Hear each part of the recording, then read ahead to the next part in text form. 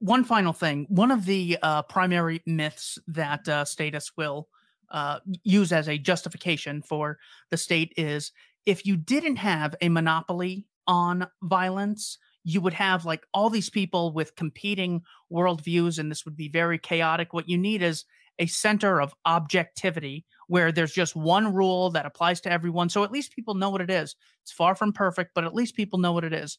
The response to this, that one of the many, but the one that I've focused on is called The Myth of the Rule of Law by John Hasness, where he says, what you think is objective law is not really that at all. Even the very First Amendment, judges don't agree on what constitutes a violation of the First Amendment or the Second Amendment, let alone legislation that's thousands of pages long that no one's ever read.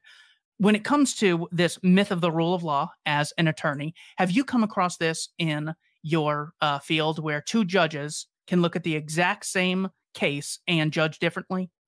Every day. Yeah, every single day. That's just the way it goes. I mean, you there's something called discretion, an abuse of discretion.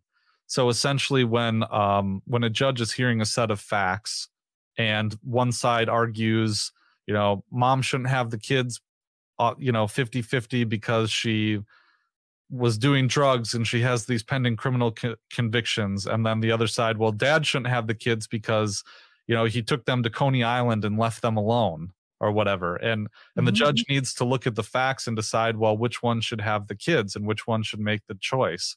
As long as the judge is within a certain spectrum, the appeals court can't overturn he or she. And so, unless they failed to look at the facts and apply the standard of law and reach a reasonable result, then the appeals court will stamp, they will not overturn that decision. And so when you have other things that are a little more esoteric, like a complex contract negotiation, like take this Steven Crowder situation in the Daily Wire. If if Steven Crowder had signed the contract and there was a certain clause that was ambiguous, and we already have heard arguments from both sides, right? They've been going back and forth about these censorship terms and about how much money Crowder would lose if he didn't post a certain amount of episodes and all these things. If a judge were looking at it, both of the sides could make reasonable, correct arguments. But at the end of the day, the judge has to choose one argument over the other. And there's no objective truth about which one made the better argument. It really depends on what it is. And so we see that when the rubber meets the road with a law at any time, that is the reality of the situation, that there's no objectively correct answer. And especially at the beginning of that term sheet where it said Crowder will produce 192 episodes. Well, the number 192 is pretty objective.